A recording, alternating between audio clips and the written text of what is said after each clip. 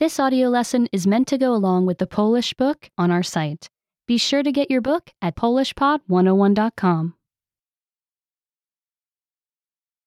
Potrzeby mojego organizmu. My body's needs. Mój organizm potrzebuje wielu rzeczy, aby być zdrowym.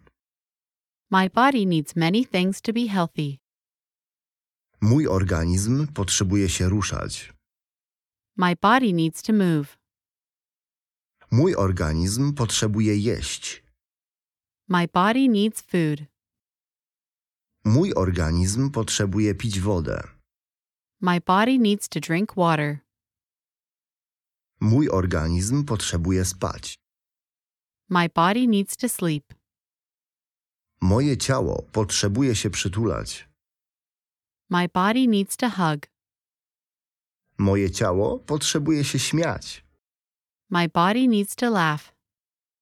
Remember, you can download the book for this lesson and unlock even more great lessons like this. Go to polishpod101.com.